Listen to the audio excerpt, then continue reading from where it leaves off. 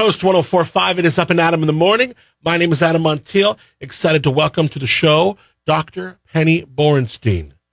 She's Up and Adam in the morning. She is SLO County's Public Director of Health. Hi, Adam. It's Penny Borenstein. Penny Borenstein, how are you? I'm doing well. How are you? Good. It is such a privilege to talk to you. Thank you for the time. I can only imagine. You know what? I probably can't imagine how busy you are. Oh, sure you can. Lots of people are working their tails off. First, I want to thank you so much for your hard work. I don't know if ever in your journey into medicine up to this point, did you ever think that you would be the public health director of the county you live in during a global pandemic? You know, actually, we planned for this for a long time, so it shouldn't be a surprise, but I think that I didn't understand how much more intense it would be than other types of major communicable disease outbreaks I've lived through. Well, you know, I got to tell you, the community can tell that you are doing your best, and also, even better, you're doing a great job. Oh, thank you.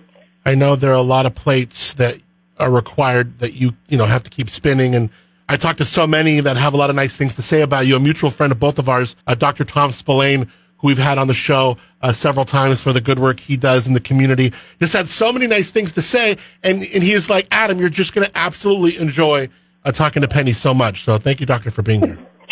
Oh, thanks. Now, by the way, we interviewed Robin Babb, one of your sign language interpreters. Isn't she fun? She is wonderful, and she is so great in how well she puts up with me. I'm always apologizing after because she is given the talking points that I am given that I then ignore.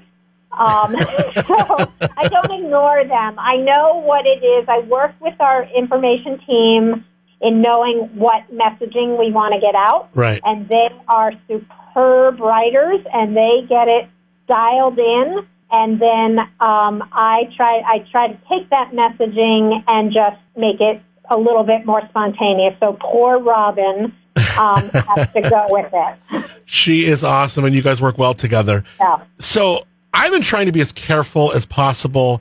Saw some family several weeks ago. We stayed in the backyard. During the time my cousin becomes emotional over something she's going through, I hug her.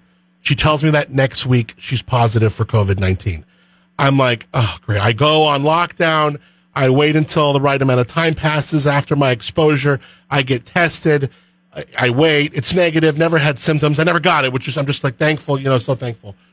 Was I super lucky? Does that kind of exposure normally cause a transmission? Did I do the right thing? Did I overreact? So I'm constantly telling the public to find the balance between feeling like you have to be 100% distant and careful because fleeting interactions, like I've used the example of passing someone on the street, is highly unlikely to transmit COVID. Even a brief hug is unlikely to transmit COVID unless you're really face to face, right? And especially if the person's coughing. However, as the public health director, I don't want to give all of that leeway because it's a slippery slope. And so I ask of people that they do their absolute best, but not be completely obsessed with, being inhuman in moments when an appropriate short hug, carefully done, hand-san after if you really want to go the extra measure, so that we retain our humanity throughout this event. Yeah, I love that you said that. But, the flip side of that story is I have some other family who just looked at it a lot differently than I did and were like, no, I'm not getting tested. Why would I get tested? I'm like, I don't know, because 40% could be asymptomatic. You hugged, I don't know, maybe that's considered an exposure. But they're like, I don't want to be tracked. I don't want to be part of the system. I'm like, huh? So people are, you got to be seeing this dynamic. And how is it affecting the approach of how we manage this as a community? Yeah, so, there's a wide spectrum of response, and I continuously try to find the middle ground so as to not lose the audience, if you will, in terms of, again, people being tuned in, knowing how to behave to prevent transmission, but not being, extreme on one side or the other. We definitely hear from people who flaunt all of our recommendations and say this is a nothing disease, and I take that to be a really poor approach because it is now the third leading cause of death in America. So to say it's a nothing disease is a ridiculous statement. Right. On the other hand, I have people who literally have not left their house in 6 months.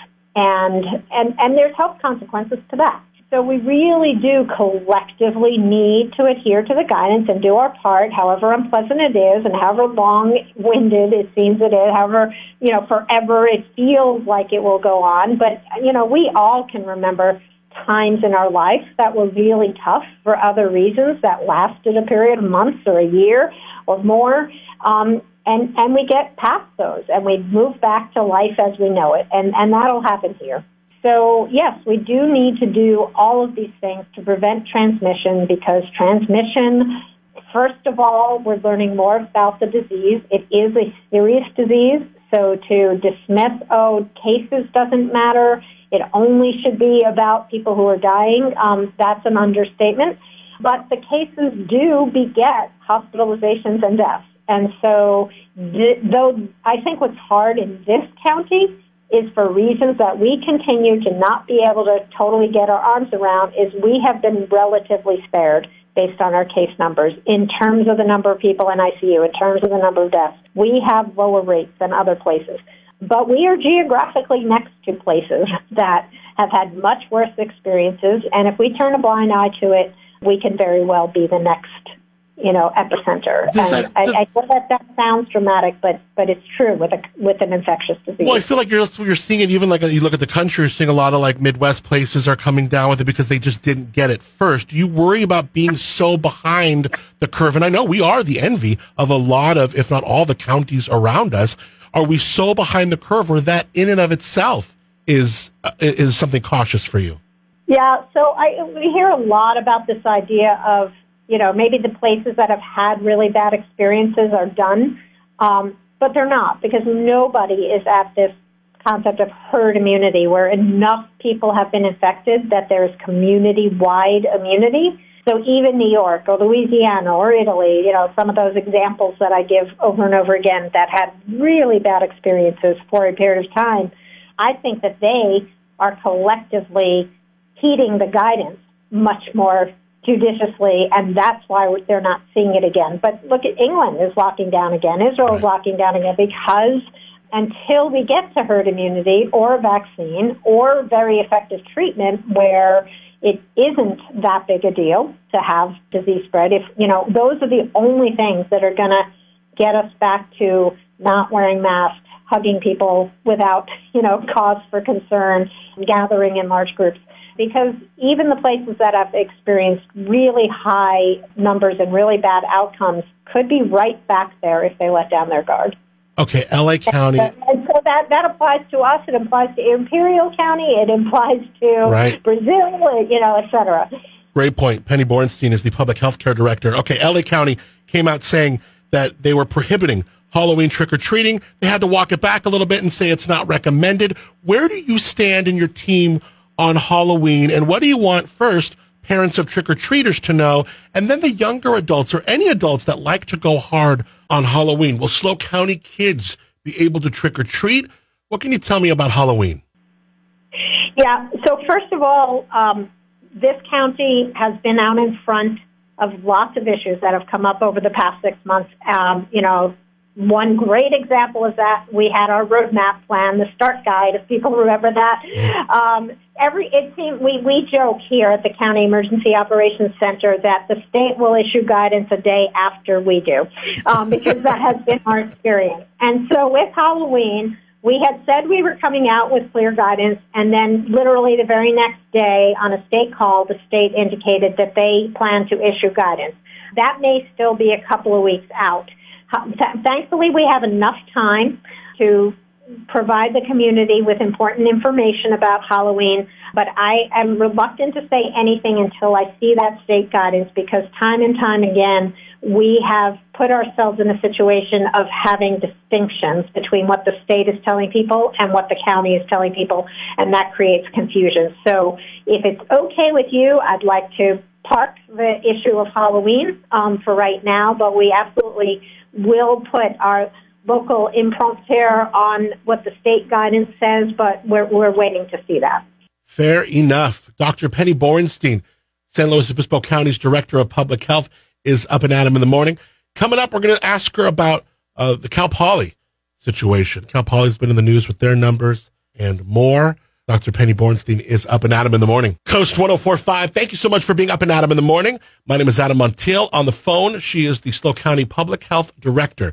Dr. Penny Borenstein is up and at 'em in the morning. Things are always changing and evolving. Yeah. And then you're also modeling, so you have to kind of, guess the future a little bit, which is tough. One thing you have to navigate is the thousands of students arriving for Cal Poly. Is that like a whole other animal for you to work with and kind of understand? Yeah, so Cal Poly definitely gave us some heartburn, as it did their college president. He'll be the first to tell you, as well as their leadership team. It was, once again, an example of trying to find the middle ground and not, do some alternative version of harm to our community, to our college community, by, having just a really hardcore lockdown message. But in bringing that large number of individuals into our community, although we think quite a few of them were already here all along, right. In fact, perhaps the majority, but we worked very closely with Cal Poly leadership to develop the most stringent plans that we could to provide the greatest protection. So limiting dormitory numbers, everybody in singles, closing off all the common spaces, limiting the classes to only 12%, those that can only be done in person. The testing paradigm that we put together, lots of ways in which we have been trying to be as fiercely responsive to this awful virus as we can, but without a complete shutdown of higher education. Right. And thus far, and I'm always reluctant to make any predictions or pat ourselves on the back prematurely. Right. Thus far, our college campus has been doing reasonably well. Now, I understand they have well over 150 of these isolation rooms for those on campus that get COVID. But those rooms, as I understand it, are for students who live on campus only. And who knows right now, maybe there's like less than 10 of those positive students. But off campus, that number is significantly higher. And yes, they're living in singles on campus, but off campus, we know they're living in shared spaces with 3, 6, maybe 9 other people, who knows. Now, this demographic also knows that, statistically speaking, they're going to be virtually fine if they get COVID. The larger community concern is who they give it to. Now, you take that hypothetical living situation with, say, 7 students in a house, one gets it, they're on their lockdown for 10, whatever days, but the housemates that have to do it concurrently, then they have to wait an extra 14 days, totaling 24. I mean, setting aside the obvious question, is it even realistic to expect a 22-year-old who isn't even confirmed positive to lock down for 24 days? Doesn't it seem smarter to pull that positive student out of the house, bring them on campus to one of these over 150 empty rooms that they have on campus for isolation? I mean, these are their students that are positive. Shouldn't Cal Poly allow access to these isolation rooms to these off-campus students rather than let the vast majority just sit empty while off-campus numbers continue to grow and grow? Wouldn't that be a better steward of public health, and not only of their students, but of the community as a whole? Well, so what I would say about that from the county's perspective, and I'll let you talk to Cal Poly about their operational decisions, but for us, we do support any community members, be they college students, farm workers, restaurant workers, anyone who is in a living situation where they cannot safely isolate at home. We have had instances of housing through our county program in situations where it's warranted, and we would make that same offer regardless of the nature of the resident. As to Cal Poly supporting isolation or quarantine for their off-campus students, that's a question that's really for them. Now, are people dying less from COVID because it's running a course, or are people dying less because maybe the hospitalizations are better treated? We know we have a little bit more weapons in our arsenal now to deal with it. Absolutely the latter. You know, physicians, especially in intensive care and hospitals, started out treating this much like a flu because it had similar respiratory symptoms, but they've just learned a ton over time as to what works better. So simple things like putting a patient on a belly, even when they're on a ventilator, that was something that was never really thought of before with other diseases. Yeah. Using steroids, but using them now over time, understanding when in the course of disease to use it. This one medication that's been approved, remdesivir, again, it's about timing and the particular nature of disease in different patients. And so, yes, the short answer is our hospital staff have become much more tuned into the best ways of treating, even though the treatment options are still quite limited. You hear chat about a vaccine now, and both sides, and I hate to say sides, this is something that doesn't belong on sides, but you see people politicizing everything. If a vaccine does come out, whenever it does, will it be safe? Will you take it? What do you say to those who might be like, I don't know?